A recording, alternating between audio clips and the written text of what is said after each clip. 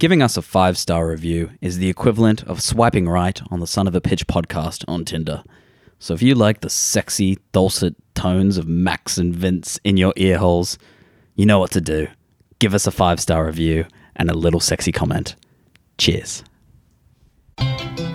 Yeah, son of a pitch. Yeah, this is something you don't want to miss. Interviews with creatives and the best strategists. All the top in Australia who steady making moves. The podcast that puts you right in the pitch room. Yeah, professionals in this market. Time to get it started. Give us some complex problems, so let's see how you can solve it. Tune in with some Aussies. I bet you can't resist. Yeah, get it hyped. This is Son of a Pitch. Dylan, you son of a Pitch.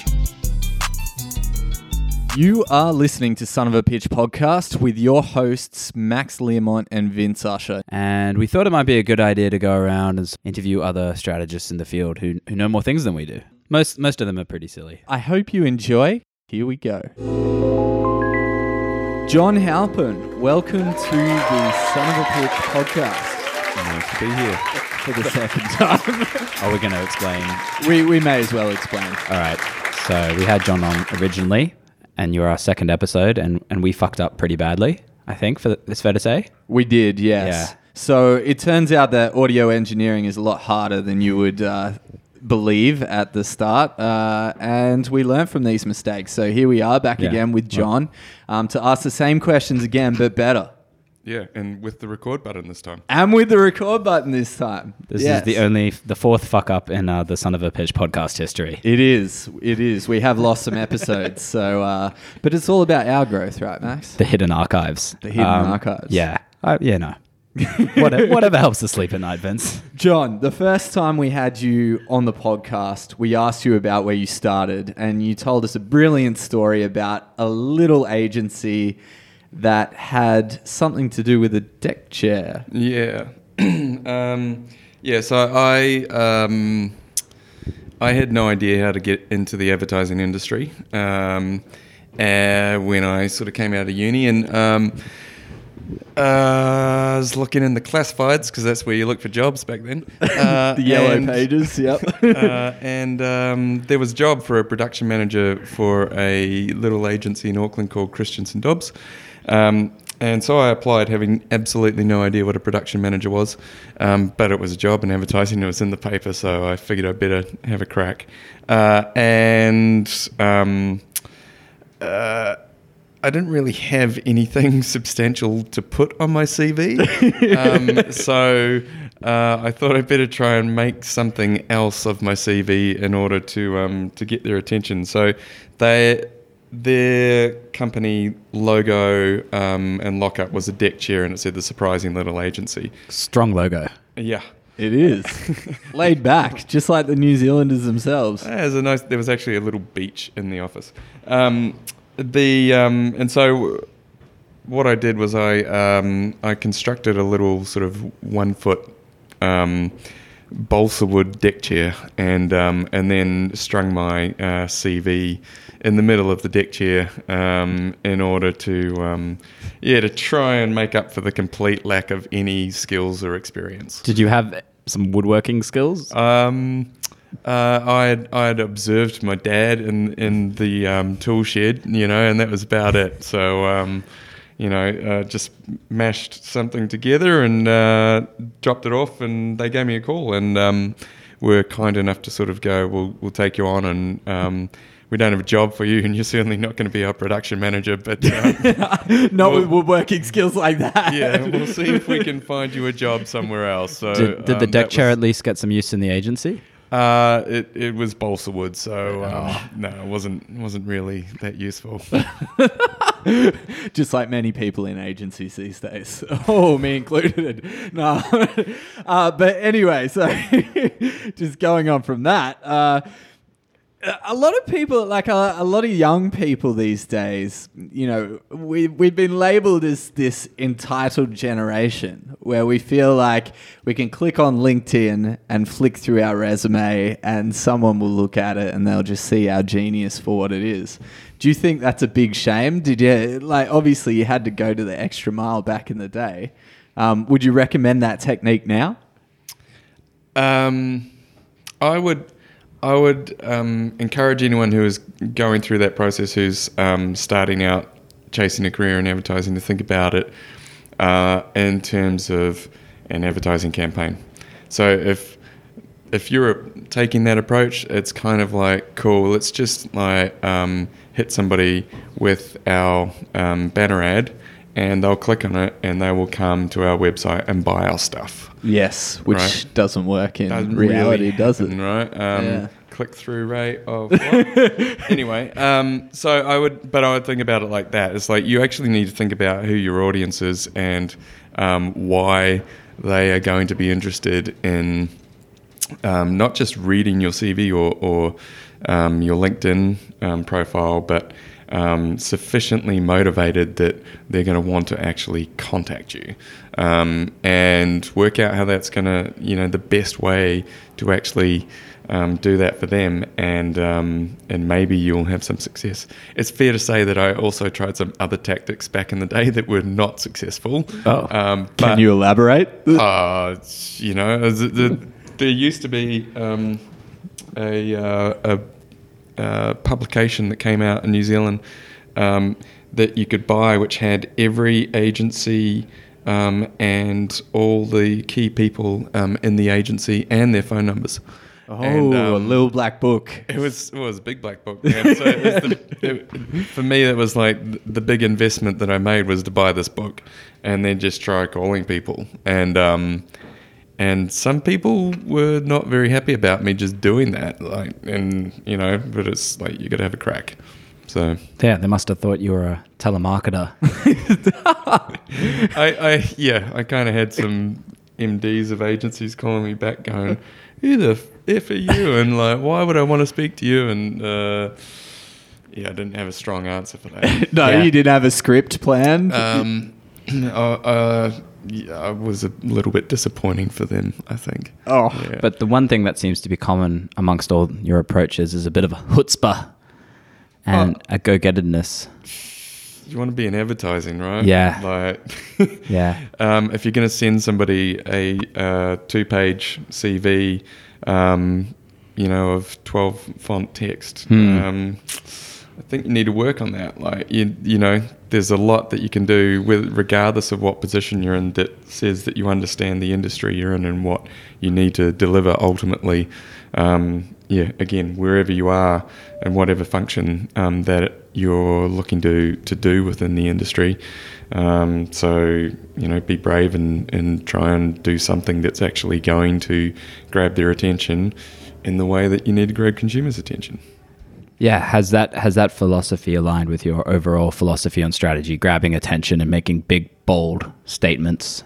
I wouldn't say that I wouldn't say that's my philosophy. I'd say my philosophy is understand who your consumer is, and how you're going to get their attention and how you're going to motivate them to do the thing that you want them to do.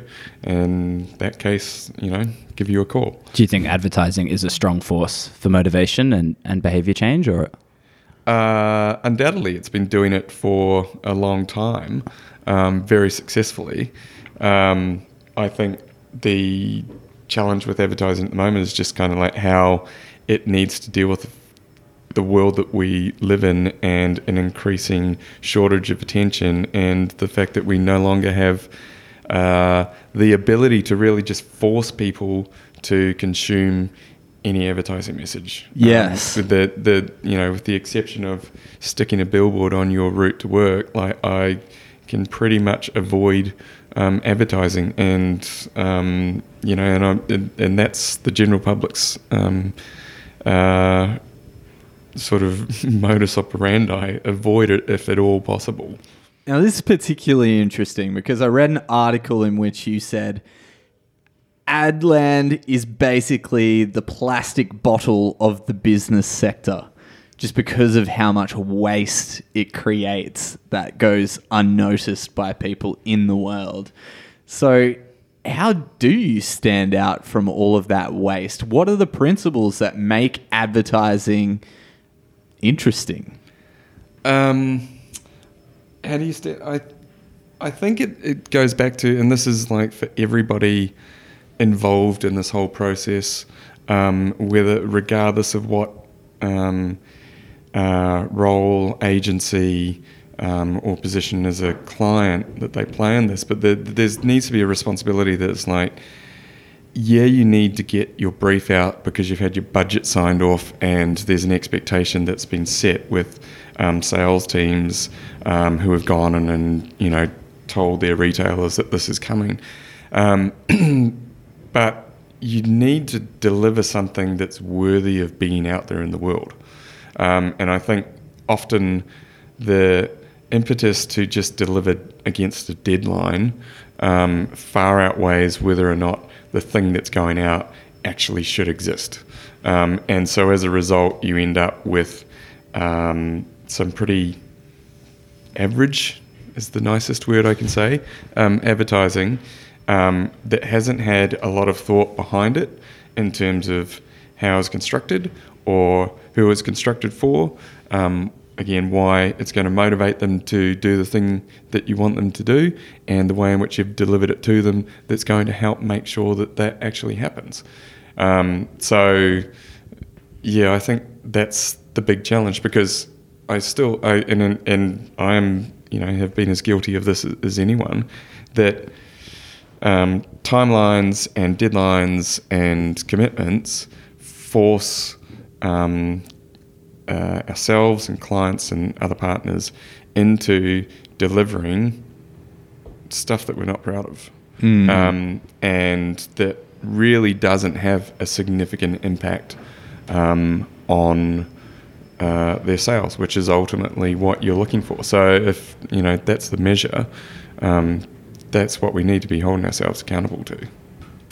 It's really interesting these days because there seems to be an adopted formula towards creating advertising now. You've got to do certain things to make your asset distinctive.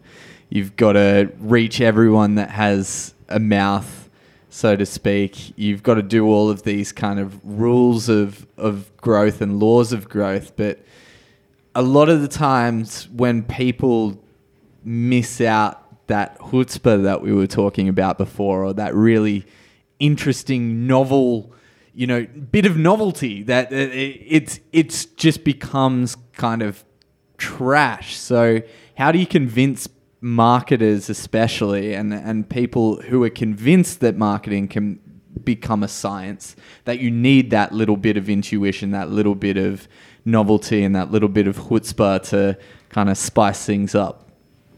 I'm not dismissing that there is absolutely a science and approach in terms of fundamental foundations that you need to take towards the way in which you approach reaching and convincing enough people to shift their behaviour.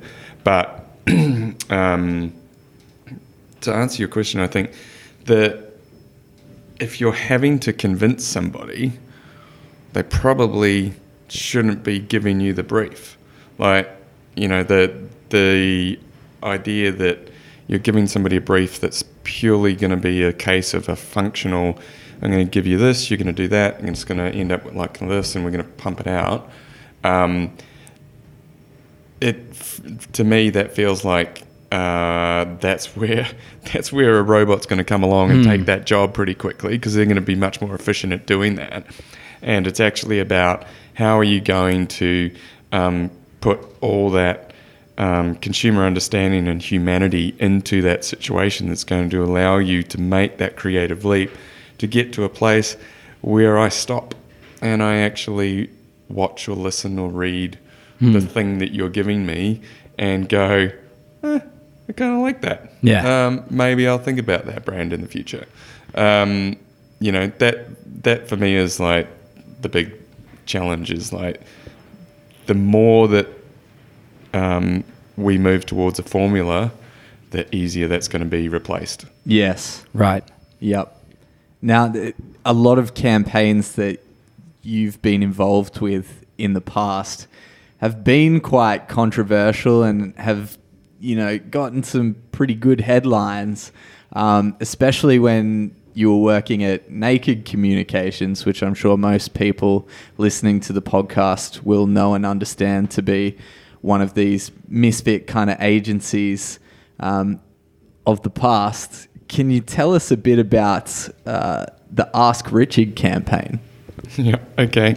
It's funny that you call it a misfit agency, because one of the things that we used to talk about with the people who worked there were the brilliant misfits. There you go. Right. So, Living up to the brand. Yeah, Ask Richard was a pretty special campaign in that the guys from FBI came to Naked and we had a relationship with them, but they sort of said, we have a very serious problem. We basically need to raise an enormous amount of money in 8 weeks, or we are going to go out of business. Like, we can no longer function. We will not have the funds. And they're sort of like, roughly we need $1 million. How did they normally get funding? Was it through donations? Normally they would do their sort of consumer drives where they ask for people to sign up and be, what do I call it? You join the FBI sponsor club thing, contribute, donate your $10 a month. That is effective to a degree, but it wasn't. There was no way that was ever going to fill the hole that they were in, and their best efforts for any of those campaigns previously was so far short of what they needed that it really was telling in terms of, I guess, somebody coming in and saying to you, if we don't get this money in the next 2 months, all these people are going to lose their job, their opportunity, their community radio station. Their financial situation, Vince, is not too unlike the Son of a Pitch podcast situation. Both two struggling, battling radio stations in the black. This is where we asked John for a strategy to get us $1 million so that we never have to make another podcast again, right? Or at least make people's ears bleed. Yeah, for season 2, for sure. And now it's time for a break. Are you a creative soul who feels crushed by the irrepressible reality of hilarious delusion you live in every day of your life? Perhaps you know more about Excel formatting than your significant other's private parts, resulting in a deep and throbbing pain emanating from your heart as you constantly ponder your sycophantic rise to the top of your organizational food chain. You may have even found yourself tapping your foot non-stop in the doctor's office as the pulsating flow of blood from your head convinces you that the work-related stress disease you read about in National Geographic one time is about to make your eyes pop from your skull atop a geyser of hot steam. Well, have I got a deal for you? Miami Ad School are offering a strategic planning boot camp that is almost sure to guarantee you a life filled with ever-changing, mind-bending creative challenges that help you make an actual difference within the world. Not only does it put you in touch with some of the world's best strategic minds, like the ones on this podcast, but you'll be investing in a chance to start your life anew. And the best thing? Given you're a loyal listener to the Son of a Pitch podcast, we'll waive your application fee so there's absolutely no risk to you whatsoever. Just email us at podcastsoap@gmail.com if you're interested. That's podcastsoap, S-O-A-P, podcastsoap@gmail.com. Now, let's get back to the good stuff. That's it. Yeah. Anyway, so that was the challenge. Was kind of like, how do we raise an enormous amount of money? It was also during the GFC, which didn't make things any easier, and so that was kind of the brief to us. Come and fix that. So what happens when you get a brief like that in the agency? What do people do? Are they like jumping for joy going, oh my God, we got a chance to do something amazing here? Or are they going, how the absolute F are we going to deliver on this thing? Both of those things and numerous others, I think. I think the ethos of Naked at the time, being in Surrey Hills, being this sort of little upstart, we really gravitated to FBI. A lot of the people in Naked at the time were, passionate about their music, independent music. There was, there's no Britney Spears on the No stereo. Strawberry Kisses. Yeah. So there was a really strong connection already with the FBI brand, and as I said, we already had a connection with them, and I think done some previous work there. So it was sort of this whole combination of a passion point that lots of people had with a radio station that everyone really valued as a contributor to the community. And so it was just kind of like, well, we've got to help these guys out. What can we do? Yeah. And what did you do? So the scenario that they'd normally go through is they would go and ask their listeners for contributions, sign up. And the problem with that is that predominantly their listeners at the time were people who were either at university or were sort of in the creative industries and not necessarily making a lot of money. And the potential for them to actually hand over significant funds was not great. Right. So recognizing that, it was kind of like, what else can you do with those people to help you? And so rather than asking all of those people to contribute a small amount of money, it was actually a case of going, how can we get all of those people to use their creativity to ask one person for all the money? And so that's where sort of Ask Richard was born, and it was like, if we could convince Richard Branson, who's, started off with a music label, has billions of dollars, that would be the way. And you can fix it all in one go. It was kind of like the total inverse of Barack Obama's 2007 campaign of micro donations. Yes. Like, no, let's go back to the big end of town and just get one big Whopper. F-off check. Yeah. Yeah. And it was Richard Branson because of his alignment to the brand and how he started off with selling record labels and grew to with Virgin Records. Yeah. So and sort of recognizing as well that he doesn't mind a bit of PR. Sure. Yeah. So He likes a good news story, old mate Richard. yeah. So it's sort of like, let's have a bit of fun and see if he bites. Yeah. So what do you do? You figured out that you want to tackle Richard Branson. How do you go about researching Richard Branson and figuring out what buttons to push to make him give you $1 million? Well, that wasn't our job.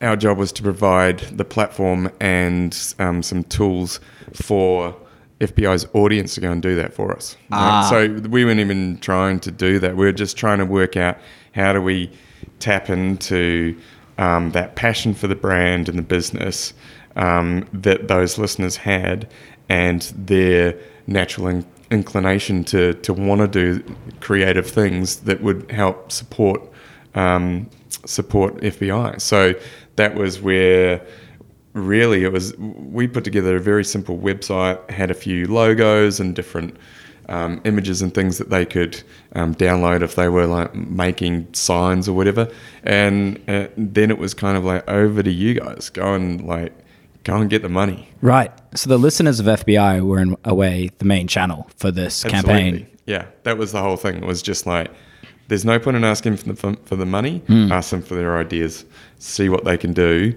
that's going to actually get the attention of somebody who's half the world away, doesn't even know who FBI is, and is kind of sitting there going, why would I ever give $1 million away to a radio station? Yeah, because it's sort of a bit of a guilt trip for Richard Branson, but obviously it paid off in spades. How did he respond to it? It was really interesting because we never sought any sort of permission. We just put it out there, and then he, through his Virgin brand team, ended up agreeing to do a call with the radio station. So he called in one Monday morning or something and sort of explained that he'd heard about this and blah, blah, blah. And in true Richard Branson style, then flipped it on us and was kind of like, oh yeah, he had a whole story about how some Aussie girl had swum to Necker Island and had shown up with a security guy at his dinner one night going, oh, I need to tell you about the FBI and blah, blah, blah. So it was just kind of like, we're sitting there going, oh, okay. Like all of these things that happened, this was like, it was incredibly fun and incredibly stressful because every day was different and you didn't know how it was going to play out because we were just putting this out there. We didn't know what people were going to come up with. We didn't know how the Virgin brand were going to respond. We didn't know whether or not, any of this was actually going to deliver against what we ultimately needed to achieve. So every day was sort of war room planning of going, okay, what's happened? What do we do next? How do we actually move this on? And it was, that was the fun, fascinating bit. I feel like that war room planning kind of aspect has died off a little bit recently. It blew up a little bit again when social media was something that you could kind of hit back on immediately and create a stir around tactically timed posts and real-time stuff. Oreo Dunk in the Dark probably being the biggest example of that. It's kind of a shame that that's disappeared now. Do you see any opportunity to be able to pull off ideas like that in today's world and market? Surely there's more opportunity, right? I think the difficulty is in harnessing sufficient attention, which is difficulty for anyone, whether they be advertising, whether they be news content, whether they be a drama, is like there's just so many places that people can go that getting sufficient volume and attention on something to get the momentum that you need in order to kick something off in the first place is the biggest challenge now, I think, is why you don't see so many of those things anymore. Yeah, true that. But Naked had a lot of ideas that kind of moved in this mold of thinking where it was something bombastic, something, incredibly weird or absurd. It was actually, when you think about it, it's kind of aligns to the Australian identity a little bit in that we are kind of, we push up against convention a little bit and we're a bit irreverent and take the piss. Can you tell us about what the minds were like back in the agency at that time and what your motivations were? I think as a whole, as a group, we're motivated to take on the challenge of getting away from this formula and recognizing that, when we started 2005 in Sydney, we could see that TV was well and truly on the decline, but no one was prepared to accept or admit it in the advertising world. And it was one of those things where you were sort of going, okay, there's got to be other ways that we can actually reach people. How do we find compelling ways to engage them? Part of the beauty in what happened as a result is I think that in many cases we had clients who didn't have a lot of money. And so you had to think really hard about how you're going to make the most of that money. And I think that one of the biggest issues with that advertising has, kind of back to our earlier discussion, is that when you've got budgets, it's really easy to be lazy because you just kind of like, well, I know I can afford to spend this much on producing my creative, and I know I can go and spend this much on my media, and I will reach this many people. But you're going to move them and compel them to do something. And, occasionally there are fantastic pieces of creative that emotionally connect with everybody and really are powerful and people remember them. But I would say that there are fewer and fewer of those, and not because there aren't great creative ideas, but just because, again, the sort of the ability to reach enough people to create that momentum with any piece of content is really hard. But when you've got money and you just go and execute you have got money, then it's really easy for you to be lazy. Wherein you've got no money, like this podcast. Less than no money. And you're trying to reach an audience. You've got to think cleverly about how you're actually going to reach that audience and why they're going to listen to your podcast versus all those other thousands of podcasts. That's actually a good question, Vince. Why are people going to listen to this podcast? Yeah, I have no idea. But it's kind of like it's double jeopardy for the marketer at the same time, right? Because they've got this small budget and they're like, I can't risk it. I gotta hit like at least a couple people, but they do have to risk it to be able to reach the audience they need. So I think the brand attracted the types of brands that were prepared to do that, right? And you kind of knew pretty quickly walking in the door with Naked what you could expect. And one of the things that sort of was almost like the first thing that was ever sort of said to a client in a credentials presentation or anything at Naked was like, everything communicates. And the reason we would sort of highlight that to people is like, if everything communicates and we're a communication agency, we're going to have an opinion on everything. And so that sort of was our starting point to be able to go, so if you want to make your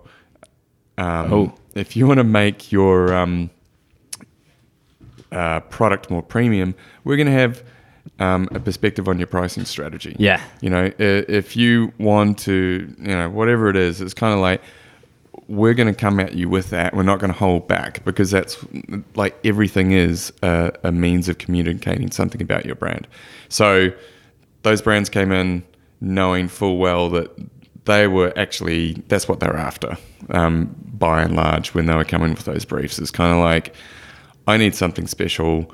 I haven't got a lot of money. I'm prepared to take a risk if you can show me that risk is actually, it can have some serious upside. So you guys were the hired guns for big, ballsy work, for the risk-seeking little clients. Ballsy work that worked its ass off. Often we would say it was more like we were the last resort. Oh, wow. After others had been tried. You sure? And it was kind of like, okay, that still isn't working for us. We need to try something else. But now we've only got a fraction of what we had before. So, but after these campaigns performed really well and killed it, that must have flipped on its head, and every marketer with half a brain must have been seeking you guys out. No. The agency would still be here. Yeah. No, the challenge with that is that you still got a lot of brands who just really struggle to operate outside the boundaries of what the corporate comms team will let them get through, and more often than not, that's not a lot. Yeah. So so no, you weren't necessarily getting brands banging down the doors. Sure. But what you had were you had particular marketers. Yeah. Who were very strong in their opinion about how they thought that they needed to operate, and how or what the solution might sort of look like to their problem. And they recognised that it was worth the effort on their part to actually fight to get us involved in that process, to give them something that was going to be distinctly different from what they were getting elsewhere. But it wasn't just the small guys, was it? Because you did some pretty cool work for Coke. Coke was almost like the founding partner of Naked at the time, and they were very brave in taking Naked on as an agency, but they saw a need in their with their portfolio at the time. And the fun bit about that was it sort of led to us being able to do a whole lot of different things that Coke as a business would never have really considered otherwise, with big and small brands. And I guess, the biggest of those was probably the Coke Zero launch, which, we were, I think, the second market in the world to launch. Yeah. And that was coming off a pretty ineffective launch in America. Oh, really? What happened?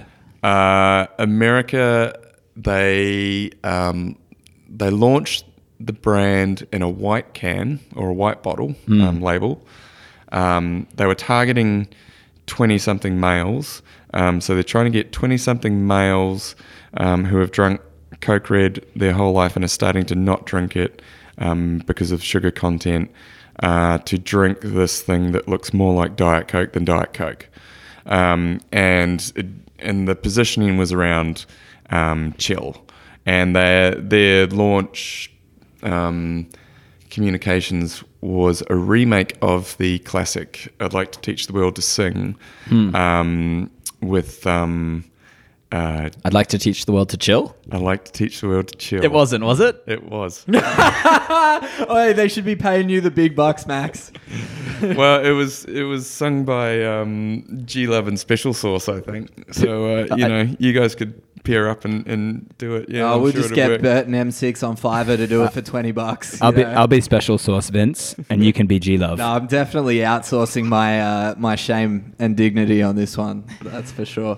So anyway, regardless, Coke Zero flopped in the States because they tried to come out with this kind of... Yeah, and so we got the brief, and the client here recognised this pretty early themselves, and we sort of jumped on board and working with the creative agency at the time on it very closely. We all sort of agreed that this was just never going to fly in Australia because there was no way Aussie guys are going to drink a white can of Coke, and the chill positioning was kind of like, well, Australians are pretty chill already, so I don't know what you're going to tell them to do that's more chill than how they are. Can you imagine them launching that in New Zealand? And so it ended up being a case of actually going, no, that needs to flip entirely on its head. Adam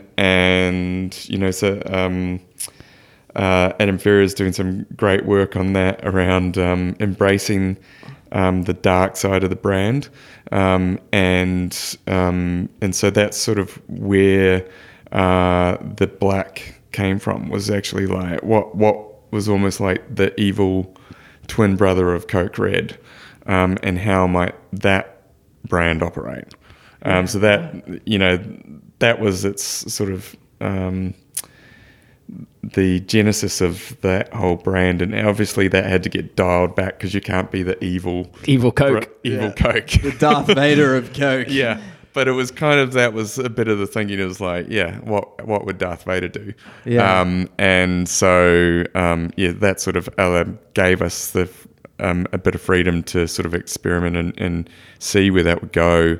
And we collectively, all the agency partners and clients involved, I think, recognised that we were onto something. And then it was a case of like, how the hell do you sell this back to Atlanta and convince them? Just backtracking just a little bit. So where did you go looking in Coke's existing brand sort of identity to find these dark, evil points that you could play up? Why the black? It was less about, again, less about the brand and the product in a way. It's about the consumer, and like everyone's got a dark side, right? And Coke is happiness. That is like what Coke is all about. And so it was a case of like, if all you've ever seen from Coke is happiness, is that actually for the consumer reflective of my life? Like, not necessarily, right? So that's what we were really looking at, is like these guys in their 20s, they're going through a whole lot of stuff where they're discovering that the world isn't what they potentially thought it was when they were coming out of school, and having to deal with a whole lot of different things that they'd never had to deal with before. And so it's actually more about how do we understand those guys better, and find a way in which they can connect with this brand in a new way that makes sense to them, at the same time as we're sort of like saying, and we're going to give you less sugar. So it is kind of a really interesting way into it, sort of saying where we ended up with real taste and no sugar, that simple distillation was kind of all about you can really get into the nitty-gritty of their life, but still do it in a way that isn't filled with all that sweetness. Yeah. God, So the angsty Coke. Yeah. I love it. I actually want to buy it like right now. It's definitely better than this cider, the pear cider that we're drinking. I feel a bit Jack and Coke. Yeah, I feel like that's lived on a bit as well through the launch of Coke Energy, which tastes like complete horseshit, but it has that gritty vibe to it. M&C ain't pulling in that Coke account anytime soon. But yes, complete horseshit. It's hard to get people to like something that is different to what they already love and have never tried before, right? Yeah, I mean, it is one of those things. There's still years of effort went into establishing that brand to convince people to go and trial it. And that was a huge part of the task involved, was just like how many samples can be delivered in a month. Like, and try and, I can't remember what the number was, but it was ridiculous. The challenge of actually getting X number of people to trial this product in the first month. But it was, because of the coordination, that I think the amazing thing with that whole campaign experience was there's something like, in the end, about 8 different agencies working on the go-to-market of that. And I have never before and never since worked with so many different partners, and it been so easy.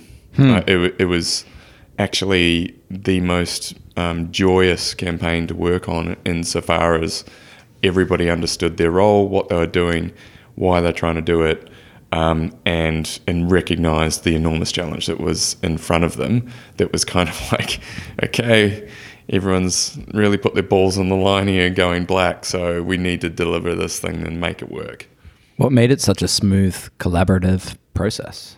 I think the fact that the clients were involved were so passionate and recognised the challenge that they were undertaking, and that they had,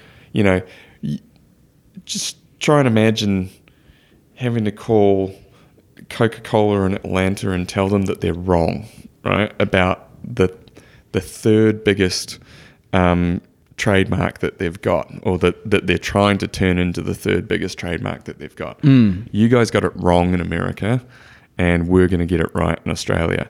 Like, that's a really ballsy thing for anyone to do. And I think as soon as you take that on, you've got a whole lot of commitment from everybody, because you recognise that you've got to deliver.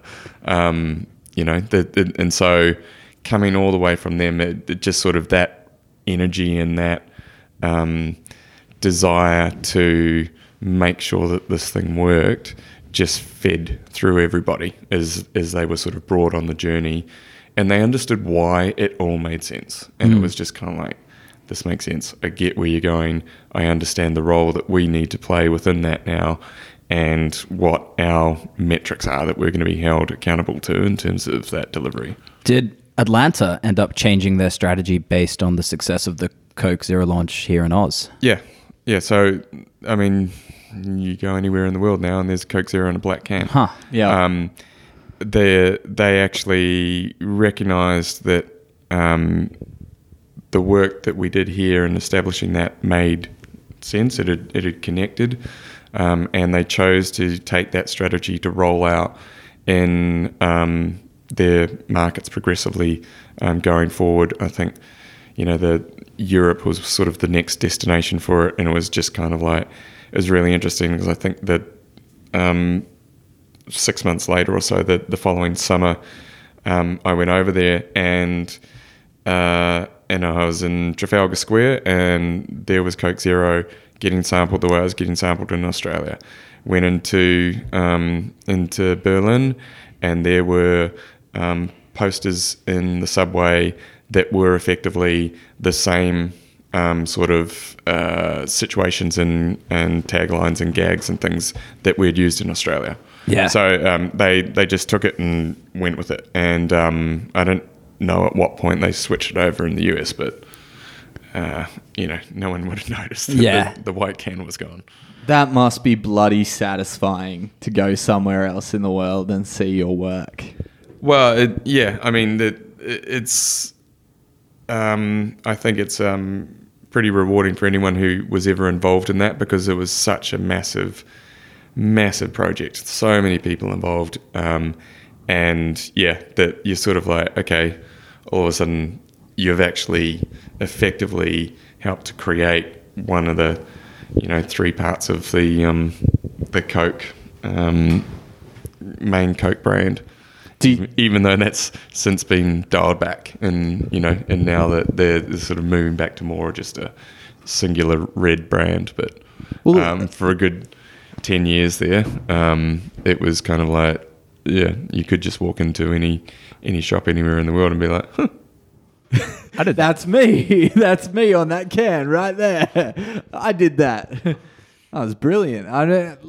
But not all the projects were so big. I mean, the last project that we really wanted to delve into was one that you probably didn't work on quite as directly, but the art series campaign that everyone knows, Steal Banksy, right? Can you tell us kind of how that was floating around in the Naked offices at the time, and where people were kind of getting their thinking from on that one?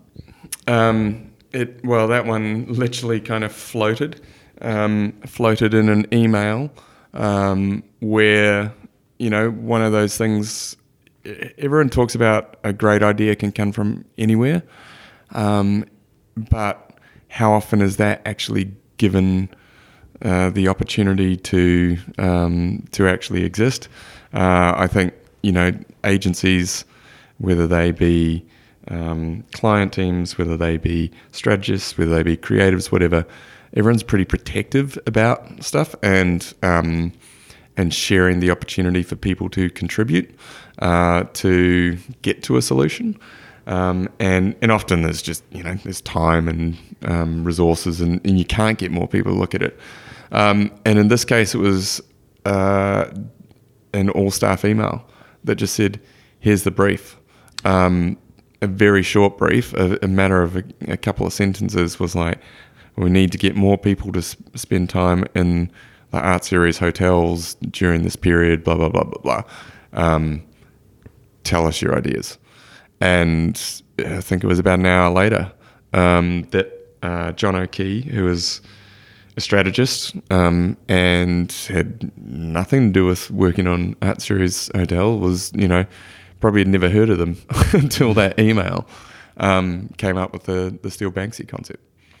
How do you go about organising something like Steal Banksy? I mean, did people have to actually go out there and wait on a street corner to watch this hooded figure emerge and start painting something? Or did they have to go through a talent agent? Or no. What we're asking is, can you get us in touch with Banksy? And how did that work? How did the actual execution of all of that stuff work? The execution was a case of purchasing a couple of Banksy artworks, and then the whole idea was you come and spend a night at one of the Art Series hotels. The artwork's on display. If you can get the artwork out without being noticed, then you get to keep the artwork. And I think the artwork was valued at about $20,000 or something. So it wasn't sort of to be ignored. And there was a whole lot of things that went on very quickly. Like people were trying lots of different stuff. There was What were the security measures put in place? well, there were cameras found. Like this, I can't remember what year it was, but cameras were couple $100 a piece. well, yeah, at probably, least. and we're talking about like maybe a 5 cent, 10 cent sort of size. Oh, camera wow. Yeah. that somebody had placed in reception so that they could actually watch reception and see when the opportunity existed. So there were, it had already grabbed sufficient attention that people were definitely keen and involved. And again, it was one of those things where it's like you're giving consumers something to do. Yeah. Right, and something to do that that they could really relate to and see some joy and fun in. We're inviting them to break the law, in a way, and so that is just like, who else is going to get me that opportunity? Yes, I'm going to go and book a night to do that. If I can book it, I got to book a hotel room somewhere. May as well book it there. But even the earned media that comes off that is absolutely insane, right? I mean, the headlines were everywhere. I remember reading about it. I had no idea that the advertising industry even existed at the time, and people were talking about that campaign. Yeah, well, obviously, again, you're tapping into pop culture. You're benefiting from Banksy's brand and the fact that he has behaved in this sort of manner for many years before, and is, at that point was really sort of at his zenith in terms of his work, and you're leveraging that to benefit your brand, and so it's going to grab attention.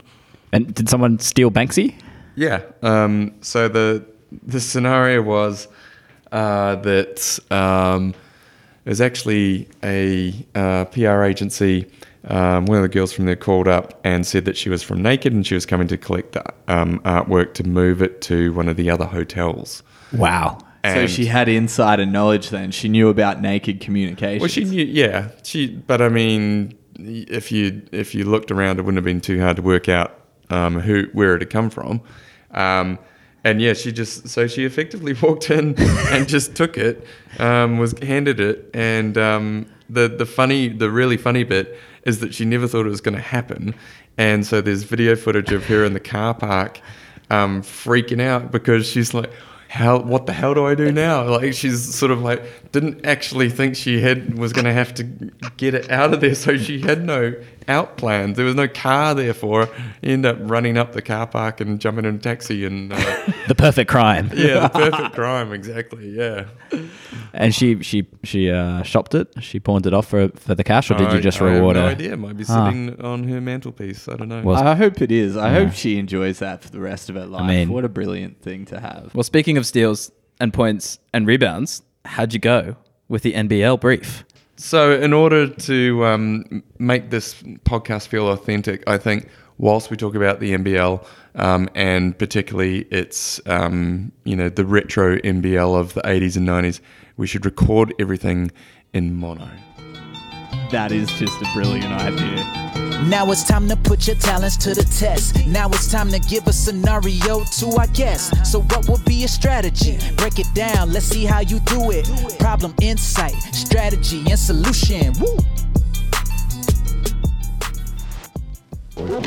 Best way to pull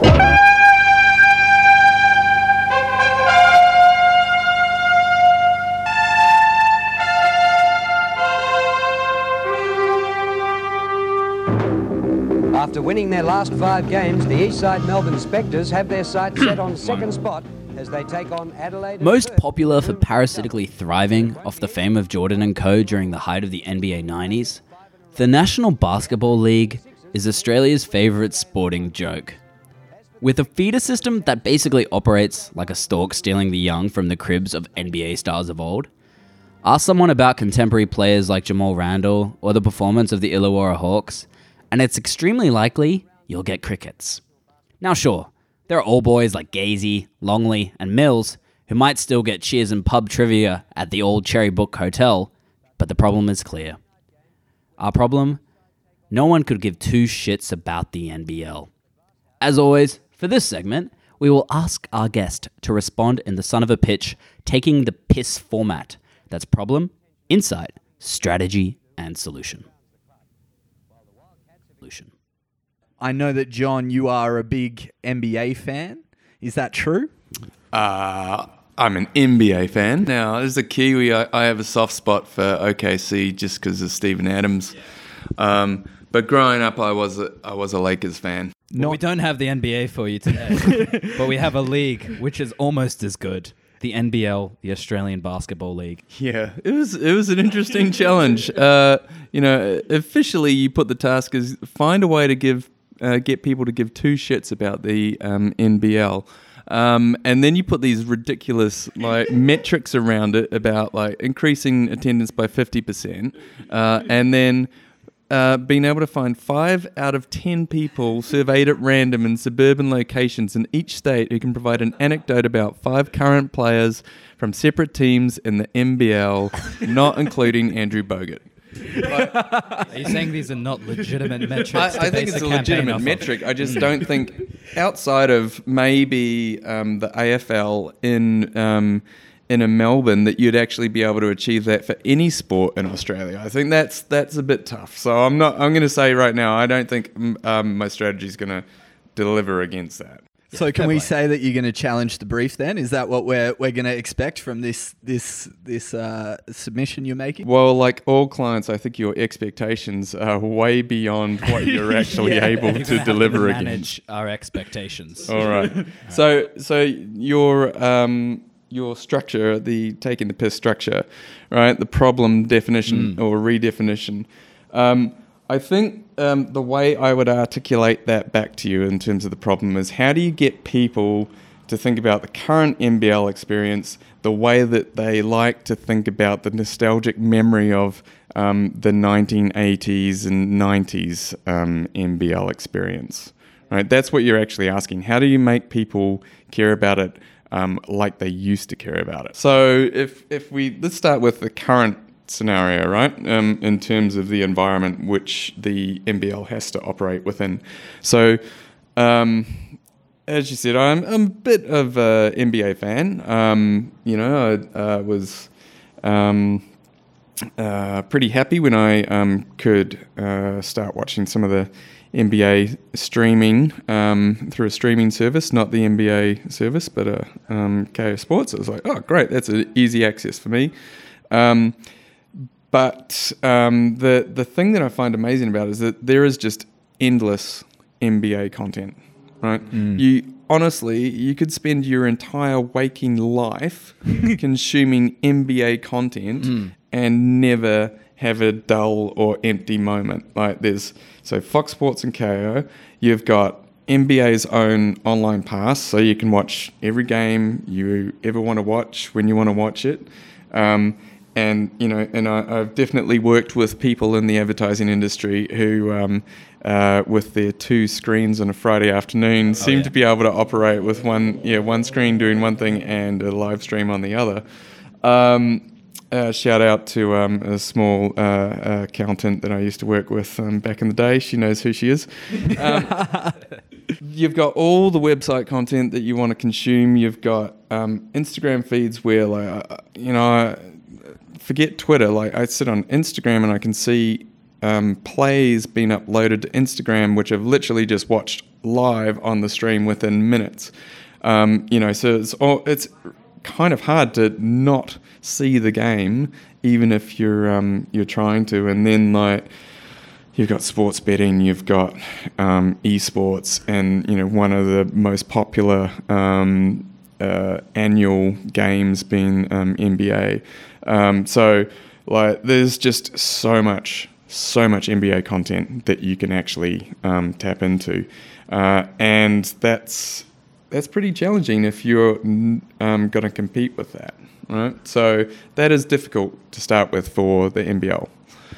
On the plus side, locally, participation, and not to go too deep into numbers, but participation numbers are up, right? Kids are playing more and more basketball. In the past 15 years, basketball has surpassed cricket, league, and tennis to become the fourth most organised participated sports activity for kids up to the age of 13.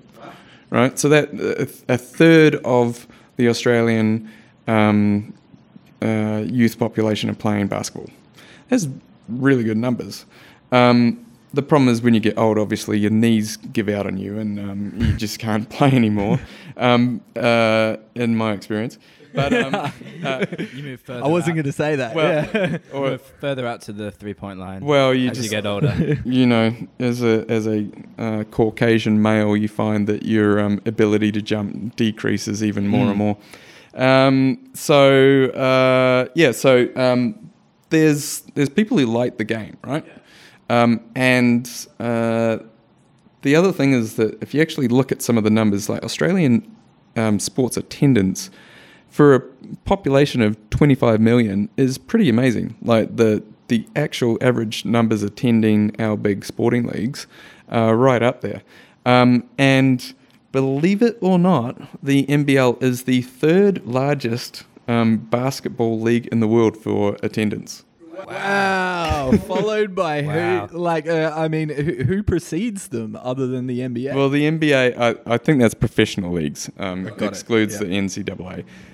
So NBA and the Euro League as a whole. Anyway, I read that somewhere in preparation for this in my 3 hours that I looked up stuff. I think we were too hard on the NBL in our briefings. So it sounds like we're doing fine. at the Well, moment. you know, what I take out of that is that, you know, there's an appetite for people to consume basketball content, although generally that's the NBA. You've got participation, which is growing at a youth level, so there's the opportunity that you can tap into that audience. And, you know, kids look up and see somebody who's 6'8" and they're 6'8". They don't know if they're in the NBA or the NBL. That doesn't make as big a difference. They're just like twice as big as them and really, really good. So there's still that opportunity to tap into that sort of hero worship there.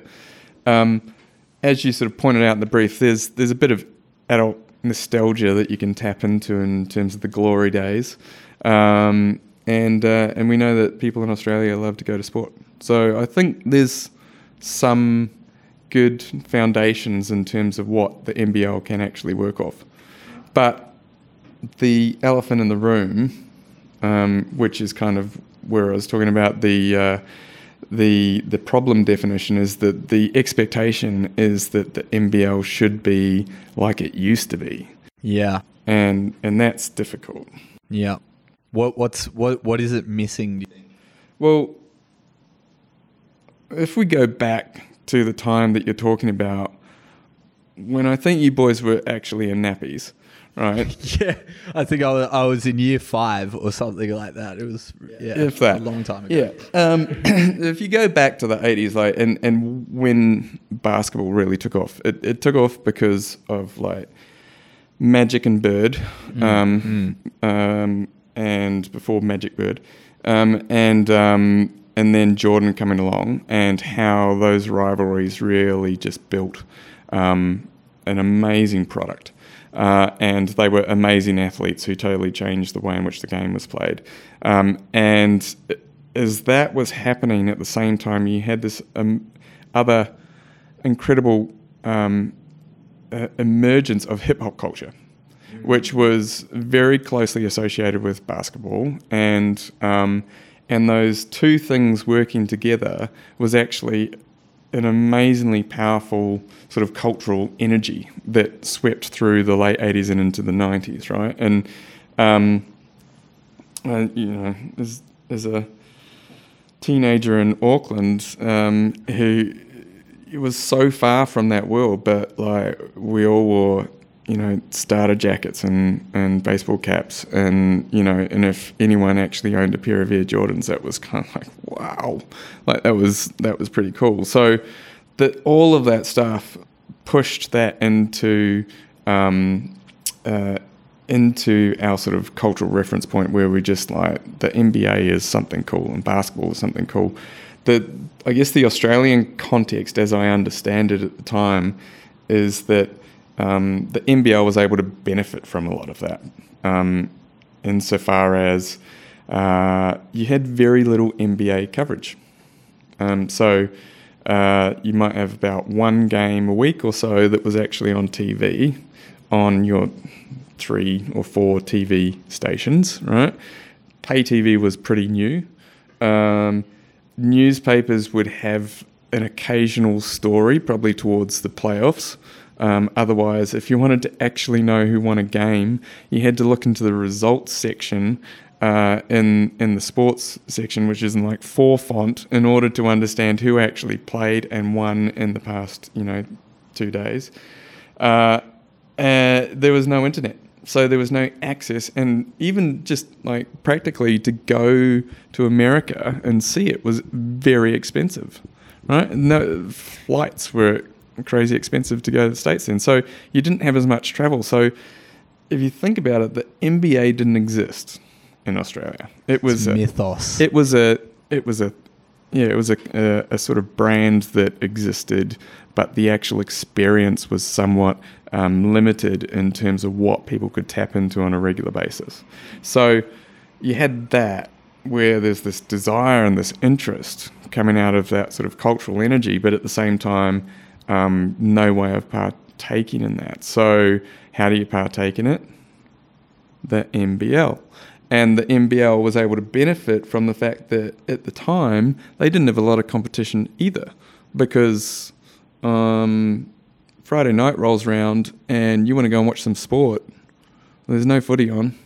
Footy happens on Saturday and Sunday. So Friday night was the NBLs. And from a corporate entertainment perspective, like the opportunity to go somewhere where it's always dry, where it's easy to get drinks, where, you have this amazing energy from a crowd within a building that you could just ramp up. That was an awesome experience, right? And particularly for people who had not seen that before. So it was kind of like in a very fortunate position to be able to benefit from what was happening globally in order to actually build their brand locally. Awesome. So I feel like we got to let that sit, because that is probably one of the most in-depth kind of explanations of a problem we've had on this podcast I'm on board. so far. I'm on board for the story. So I guess the challenge, right, is that, back to your brief, is like, need to stop trying to convince people that the NBL should be what it was, because it never will or can be. It just can't be. The NBA won. Right? The NBA is basketball. If you want basketball, that's what it is, with the possible exception of the NCAA tournaments, right? But if we're talking about how do we get to a solution, and what's the strategy before solution?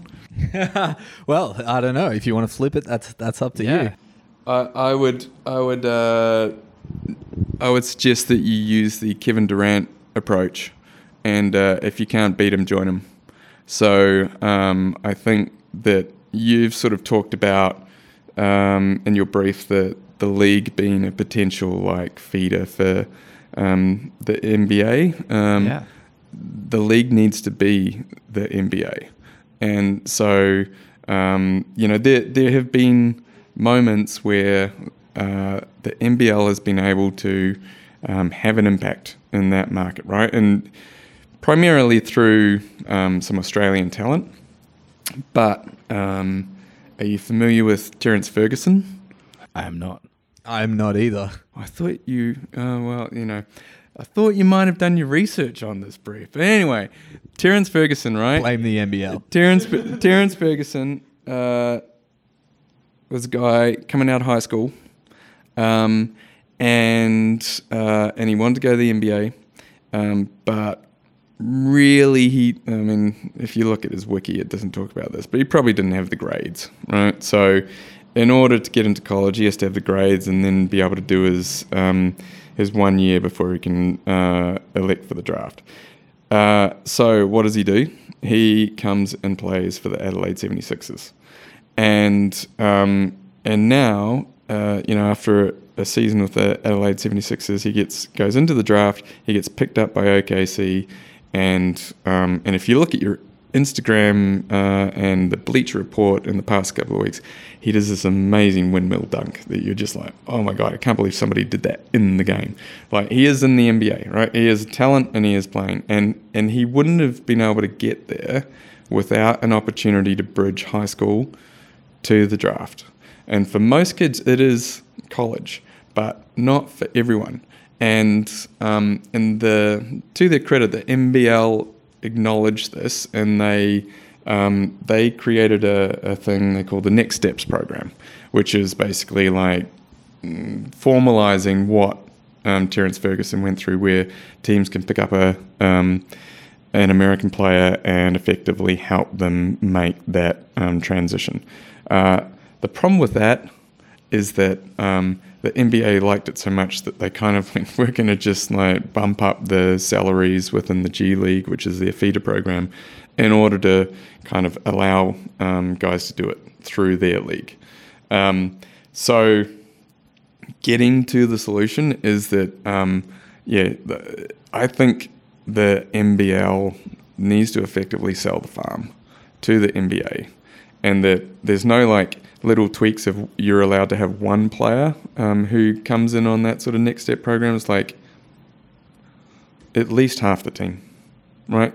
Because why am I going to go and watch it otherwise? It's like, if I can go and watch the guys who are going to be the superstars in the future, then that starts to be compelling. And if you actually think about then how might you go about structuring it, then it gets kind of interesting. So in the same way that football teams have feeders, and the US, the NBL have their minor leagues, and they all own teams that play in little towns and that sort of thing. It's like if the NBL represented that for Australia and Asia, and for a portion of American players, that they could come and play here.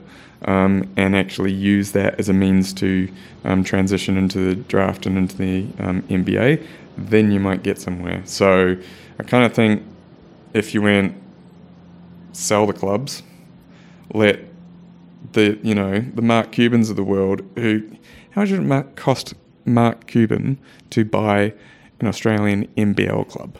Oh, I'm sure he could just click his fingers. 25 maybe? Empty his pockets at the end of the day, and there's like two of them. Yeah. So it's just like, if there was a relationship where you effectively are selling the league to the NBA and you're selling clubs to the actual club owners, not only can you start to look at how you make it survive, but how actually you need more clubs, because there's a lot of clubs in the NBA who potentially want to be part of a program where they can, if not just tap into talent, but they can actually start to groom the talent. Right? If your talent goes into a college program, you're kind of fighting with everybody else. But if you have rights as a result of having ownership of a club that gives you first dibs in some way, shape, or form to draft players out of your system, then they're already trained in your system, so they're much more effective in terms of if you have that opportunity to bring them into your team, how quickly you can get them up to speed. If you have injuries, how you can transfer them through that process. And then, it's kind of like it is just being part of the NBA. And to the point, it's like sell the rights to the NBL as part of the NBA package that you're selling back to Australia. How do you think NBL owners are going to respond to this strategy, especially when we package this up and put it out online? You didn't ask me to address all the stakeholders, but I guess, as I said, Mark Cuban's got a lot of money. Yeah. So I guess it depends on whether they're in it for the passion or the cash-in. Or the cash-in. Yeah. I'm sure that they could come to an arrangement of some way, shape, or form. Yeah. I love it. So effectively, you want to make the NBL the best G League program in the world. A different G League program. A different G League program. I think, that there's some benefits to potentially how that NBL could work insofar as whether you want to structure the season so it's in the off season for the NBA, or so that they're actually able to sort of plan in terms of how they're using that as their summer program, bringing in younger players who are potentially coming out of college before they're going into the NBA system. You could, just think about it in terms of different ways, because you've got full ownership in terms of the opportunity there. Would you keep the teams that kind of exist at the moment and the brands of the different teams that exist here? I don't see why not. I think there's a lot of fans who are still very loyal to some of those brands, and like not all.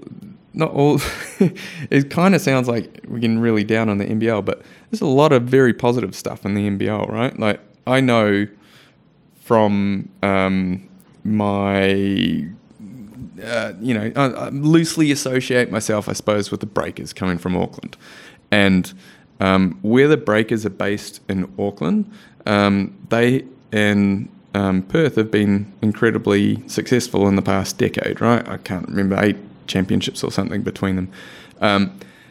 But success breeds a certain level of success as well. And so the 3 big boys colleges around where the Breakers are based in Auckland are now the 3 best basketball colleges in the country. And I went to one of those schools and didn't even have a basketball program back then, and they're the number 1 team in the country now. And so I think that there's still a lot of value in the clubs, the people who are very passionate about those clubs, the brands that they represent. I don't think there's any point in calling the OKC Breakers like that. That's not going to work, even with Stephen Adams' connection. It's just like you still need to be true and loyal to where you're from. So even though you merge, you keep the soul. I think most people like to keep their soul. I mean, I think I've already I've already proposed selling enough to the devil that if there's any soul left, you should probably hang on to it. Yeah, definitely. So, just to play devil's advocate on your strategy, I'm a in the closet Sydney Kings fan. How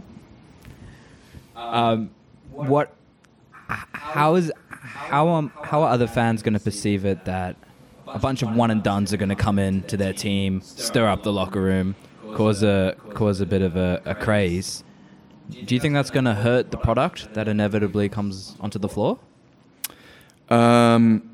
So back to your task at the beginning, of getting people to actually be able to talk about any of the NBL players. Can they talk about them now? Yeah, I think so. Nah, no way. Wait, sorry, you said are they going to talk about them now? No, I'm saying Can they talk about them right your now? your task? no. Yeah, your metric. Yeah, Right? so this is going to cause drama. So what I'm saying is that I don't think you're losing anything in that scenario. If you're able to raise the standard of the product by virtue of the talent that you're able to access, if the funds that are going into that team to develop the talent that the team has improves the product, all of those things start to actually add up into a reason why, for 2 years, I got to see the equivalent of Kevin Durant when he was 18 or 19, right? It's like, well, he would have been pretty amazing at 18 or 19. So, you still, if you're improving the product, then there's a certain element of kind of like the deal that you're doing with the fan in that process, which is that you're not going to necessarily have that person to cheer for the next 5 to 10 years here. But if you have a connection with a team that is actually who owns you, so that rather than, you're randomly going, well, you know what, LeBron transferred from Cleveland to the Lakers, so I'm now a Lakers fan instead of a Cavs fan. Like, actually, if you've got a loyalty to a particular club that comes through your club, then you can still see that guy, you can still cheer for that guy, and you still feel like you're part of his success and the club's success that they're potentially going to achieve over there. Yeah, and from the players, it's a great deal too. They actually get paid instead of in the NCAA system where they work for free. Yeah, and all their rights are sold. True. They get to come to the beautiful country that is Australia. Yep. Hopefully, they don't get put into Brisbane. Oh, that's a low blow, Brisbane. Or Cairns. Cut that, man.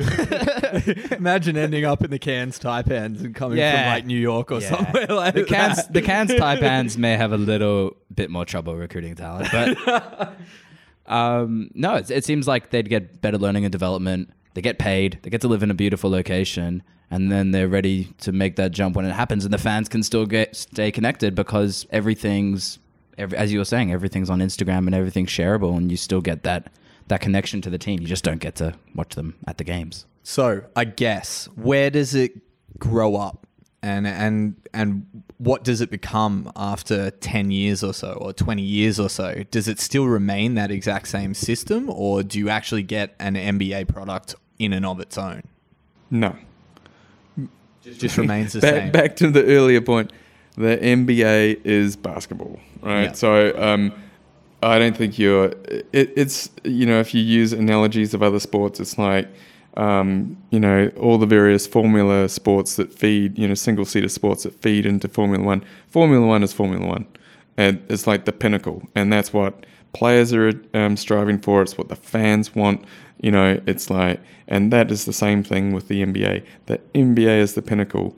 You could argue that, various football leagues in Europe are the pinnacle, whether it's the EPL, La Liga, or whatever.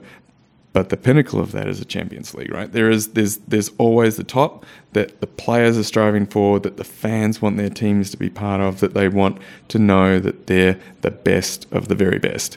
It's not going to happen in Australia. Got it. Know what you do and do it well. That was epic. Thank you, John. Thank you, John. Yeah, that's actually mind-blowing, and I don't even know if we knew what this brief was gonna become when we wrote it. So I think this is what the NBL actually needs to do. I think they need to contact Cuban. So we'll put that strat into a little 5-page PowerPoint deck, release it with the pod. We'll see, and we'll tag the NBL in it and see what happens. Let's see. I kind of just gave it all to them for free, though, right? This is the scam that is the Son of a Pitch podcast. Thank you so much, John, for coming on board. I hope you've enjoyed this process. It's been a pleasure. It's been an interesting experience, and if I'd known that you're going to drill me on my past so much, I would have made my LinkedIn profile much more colourful. Well, we'll see what it looks like next week. You have been listening to a Son of a Pitch podcast. My name is Vince. And my name is Max. And we're both planners living in Sydney, Australia. A big thanks to Helga Diamond and Miami Ad School for supporting the show. And if you want to get that $100 fee waived for Miami Ad School, please drop us a line at podcastsoap@gmail.com. That's podcastsoap@gmail.com. See you next time. Bye.